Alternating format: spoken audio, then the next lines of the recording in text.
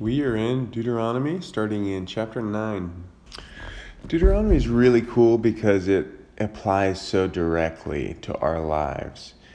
Um, Moses is talking to the people of Israel right before they cross into the Promised Land, but he's speaking to them here about kind of big picture, who they are, what God is doing, why He's doing it, and it just applies so well to our lives. So it's easy to read this and get a picture of kind of the greatness of God, our need for God, and His incredible grace towards us. So he begins by saying, don't worry that these sons of Anakim, or sons of Anakin, sons of Anak, that they're huge, that they're scary, that they have big forts, big walls. The God, I forget if I'm doing first person or third person, God or I am going to drive them out. And he says, don't think in your heart God has driven them out because you are so great. That's human temptation, is to get prideful and say, we're so great, God is with us. He says, no, I'm driving them out because they're evil. And I am with you. You are blessed so long as you walk with me. Don't forget what I did to you in the wilderness when you disobeyed. Don't forget my wrath. And Moses says, you remember I went up the mountain with the stones, came down with the 10 Commandments, and you were just rebelling, ridiculously. Moses reminds them that God wanted to destroy all of you, but I prayed for you, and He didn't do it. But you were so rebellious. Do not think in your heart you are a great and mighty people, and that's why He's giving you this land. And so Moses said, I smashed the 10 Commandments. I knelt down before God again. I neither ate bread nor drank water for 40 days because of your sin. And so again, we see Moses as this picture of Jesus, that we were living in sin and still are until we are perfectly matured. There's still our flesh craves for craves for the world, craves for our own ways, craves for anything and everything against God, each in our own particular way. And so Jesus came to be the sacrifice to make perfect union for us. And so that picture of, Jesus spent 40 days and 40 nights in the wilderness. Here Moses is saying, I spent 40 days and 40 nights, just like Jesus, neither eating bread or drinking water, just petitioning the Lord on your behalf. And so that picture is really clear. And so Moses is ending this chapter by saying, how exactly he prayed to God. He said, Lord, if you destroy them, Egypt is going to say, what kind of God is this that brings people out just to destroy them? And he ends with basically worshiping the Lord and saying, yet they are your people, even your inheritance, whom you have brought out by your great power and your outstretched arm. And that's the reality. It's the glory of God that is provided for everything. And we move on. Chapter 10 starts with making 2 tablets. And again, as always with all these, I'm just reading through them and commenting. I'm not doing heavy research. But something really just, as I just read the first couple verses, stood out to me. And I don't know if I went back earlier in the Torah and read it, if this is exactly how it went. But the way it reads here is God said, okay, cut out 2 more tablets of stone, and I'm going to put my law on it again, and make an ark of wood for yourself. And so what's sticking out to me right now is it's kind of like a new day. It's you can look at it as Old Testament, New Testament. You can look at it as the many times that or I should say Old Covenant, New Covenant. But as we've talked before, there are lots of covenants. So I don't like that way of thinking of one Old Covenant and one New Covenant, because God has given multiple covenants with His people. But this idea of a new day, of a new a new chance, a new people. Because here he's given the tablets again, which signifies his law, but now he's given the ark in order to put it in, which signifies his presence amongst the people. And so I see this kind of clearly as a picture of a new living reality of God with his presence with us. And I believe strongly that we're coming into a day where the Feast of Tabernacles is fulfilled, where the presence of the Lord is with his mature sons in a way that has just never existed before. And you have to reference those parts of Scripture for me, talking in more detail about that. But and that I don't know, that that's just I'm just seeing that symmetry here in these first couple verses. So Moses continues. So I made the ark. I put the commandments in the ark, and then he just goes on to talk about the history. Aaron died. We went from this place to that place. The sons of Levi were set apart to carry the ark of the covenant and to serve him and to bless to serve him and to bless in his name until this day. And Levi doesn't have a portion of the inheritance because God himself is his inheritance. Again, this is a key kingdom of priests. God is our inheritance. When Jesus and the New Testament talk about the kingdom, they talk about 3 different levels of the kingdom. They talk about seeing the kingdom. They talk about entering the kingdom. They talk about inheriting the kingdom. And here it points out to Levi's inheritance being God himself. And we should long for basically our whole life being God himself, being his kingdom, that being our inheritance. If we live for him, that's the greatest fulfillment of this life. And so Moses makes a profound statement. It's very simple, but it's profound, and it's difficult in this life to live it. But he says, after he says again that, I spent 40 days and 40 nights on the mountain, and then God said, go and journey and possess the land. And Moses says, now Israel, what does the Lord your God require from you? But to fear the Lord your God, to walk in all his ways and love him, and to serve the Lord your God with all your heart and with all your soul, and to keep the Lord's commandments and his statutes, which I am commanding to you today for your good. I mean, Jesus pretty much quotes this later on, the simplicity of life. Worship God, follow him, keep to his ways. He says, behold, to the Lord your God belong heaven and the highest heavens, the earth and all that is in it. It's all his.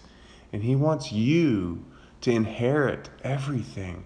So worship him, live for him, and then this is the reality you will enter into. You start as a baby. Galatians 4 talks about, when you're a son in a great house in this world, when he's a baby, he still has to do what the servants tell him to do. But he's going to grow up. He's an inheritor of everything. And so you are an inheritor of everything. But too many people look at that as being something for after they die.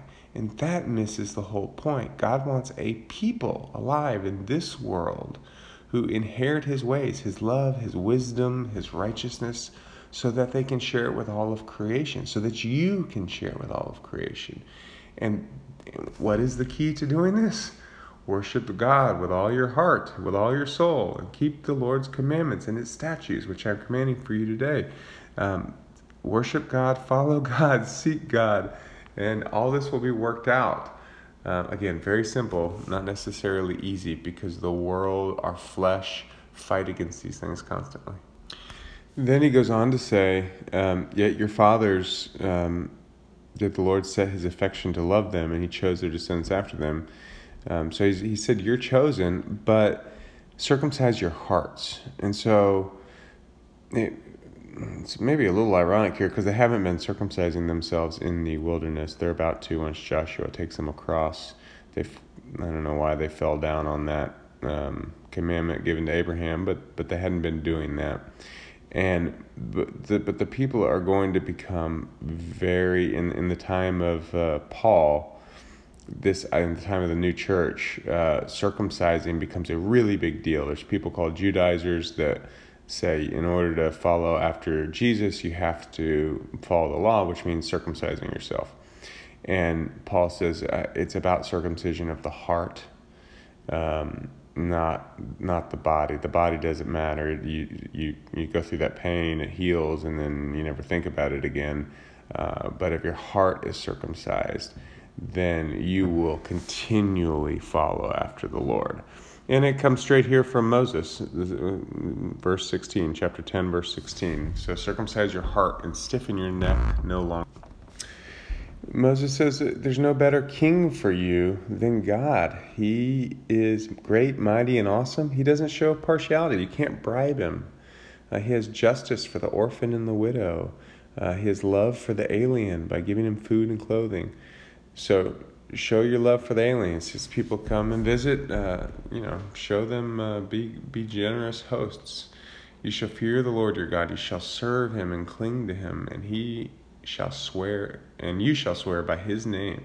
He is your praise, and he is your God, who has done these great and awesome things for you, which your eyes have seen. Your fathers went down to Egypt, and 70 persons in all, and now the Lord your God has made you as numerous as the stars of heaven. So again, you weren't a people that deserve this, but God has chosen you, and God has blessed you. And so live according to that honor and that glory, which is God with us. And that's it for 10. We'll move on to... So Moses starts out 11 by saying again, love the Lord your God. Keep his charge, his statutes, his ordinances, his commandments. Keep according to his ways. And no, I'm not speaking here to a people that don't know how great is our God. You have experienced this here in the wilderness. You've been disciplined by the Lord. His greatness, his mighty hand, and his outstretched arms, and his signs and his works, which he did in the midst of Egypt to Pharaoh, the king of Egypt, and to all his land, and what he did to Pharaoh's army. He said, you've seen this. So what excuse do you have to not follow after him? This reminds me of Jesus saying, he's talking to his disciples, saying, you've seen this. So, yeah, blessed are you who see. But then Jesus takes it a step further. Blessed are you who don't see. But the reality, and so God does have tremendous grace when we are at first coming to him because we haven't seen. As we seek him, follow him, and do this, we do see him at work in our lives. And as we begin to see that, and our faith is sort of strengthened in the reality of God working in our lives, and if you haven't seen this, seek the Lord, because this is part of living with him, is we should see him. And it's different for everybody what that means, but we should see him at work in our lives. And then we have that strengthens our faith, because now we're not believing in a concept, but we're living in a living God that we have experienced the reality of life with him. And so Moses is saying something similar. You saw him at work. Why wouldn't you worship him and walk with him? Look what he's done for you. And Moses recounts a lot of the victories and some rebellions of the people of God. He's just like, this is the reality you came from, but here's the reality you're coming into. You're coming into an amazing land. It's not a difficult land like Egypt that you came from. It's a beautiful land of hills, of hills and valleys. I thought it said something about, I don't know, I was picturing vineyards, but maybe I made that up. A land flowing with milk and honey, certainly. And he's saying the rain of heaven is going to come down, like God cares for you. You just walk in his blessing, and he's going to bless you. He says, love the God with all your heart and all your soul, and he will give you the rain in its season, the early rain and the latter rain, that you may gather your grain, your new wine, and your oil. Again, this is just a picture of every blessing in this life. As we seek him and walk with him, he blesses us and provides for us. Now that depending on the season and how he's disciplining us, might certainly include difficulties in this life in order to help us to mature and grow, just as we discipline our kids for their own good. But it's always for our own good, so that we grow, and always when we look back and see what we've gone through, we realize, wow, God is good. He's brought me so much closer to Him, and everything He's taken me through has been for my good. So Moses is just hammering home the point again and again. If you walk with the Lord, obey His commandments, He is going to bless you. He's going to take all these nations that are greater and mightier than you, and He's going to remove them from you. And He goes over, here's what your borders are going to be. And they're very big compared to a people that has nothing. He's giving them a great and wonderful land. And actually, if you look at, to the river Euphrates, they've never had all that. I don't think with Solomon. I mean, there's a giant desert in between them and Euphrates, but they never had all that land. But He's saying, I'm giving this all. This is all your possession. If you walk with me, I will remove every enemy, so that you have all this, which is a huge, vast territory. And again, this relates to the promise of God. The promises of God are greater than even what we can imagine. So see how I link that up? Whatever we have today, He promises more. But He requires more. He has a plan of a people that know Him and represent Him, which shouldn't that be our plan too? To know Him more fully, to represent Him and walk with Him? And that is His plan for us. That is His calling, His blessing, His promise, but also His direction to us. And Moses kind of ends with saying, look, this promise of God, it comes with both blessing and curse. If you walk according to this ways, He's going to bless you immeasurably.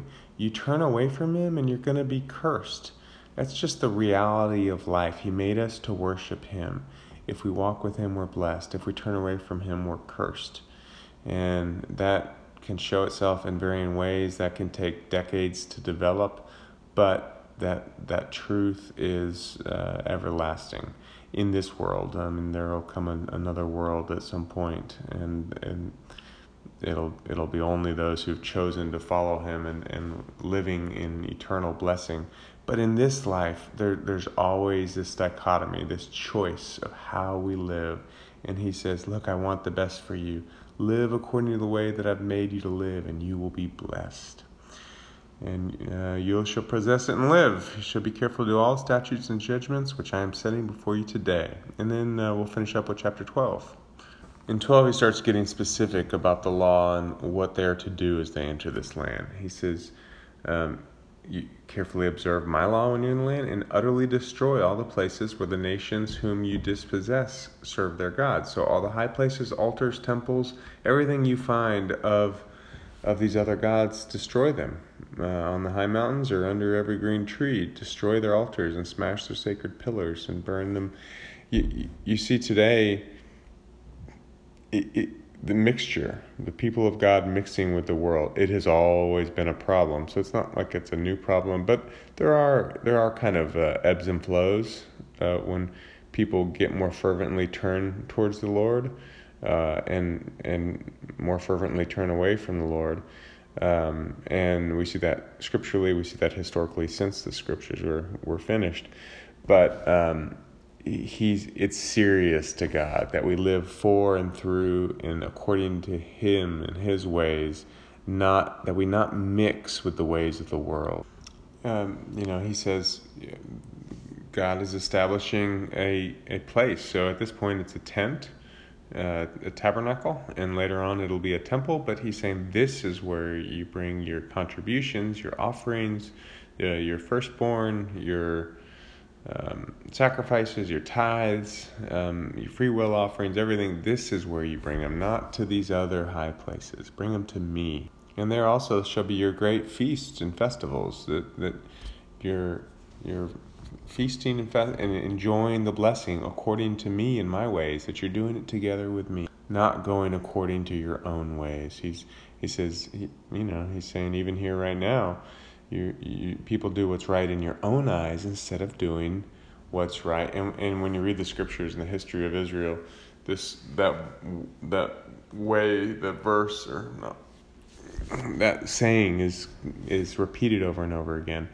Every man did what was right in his own eyes, and Moses is saying, here, don't do that. That's what the curse follows. He's going through, you can eat in your own house, just do not eat the blood. The life is in the blood. And then he says, in the tithe and the offerings, that's not something you eat in your own house. You bring that as an offering. Don't forsake the Levite. Make sure you're providing for him, because he's providing for you spiritually. God ends, and Moses ends with really repeating what he said earlier. So I'm not going to hammer the same point. I've gone longer than I prefer. But it's basically saying, worship me and not other gods and their ways. Don't take on their ways, but take on my ways. That is it for today. God bless you.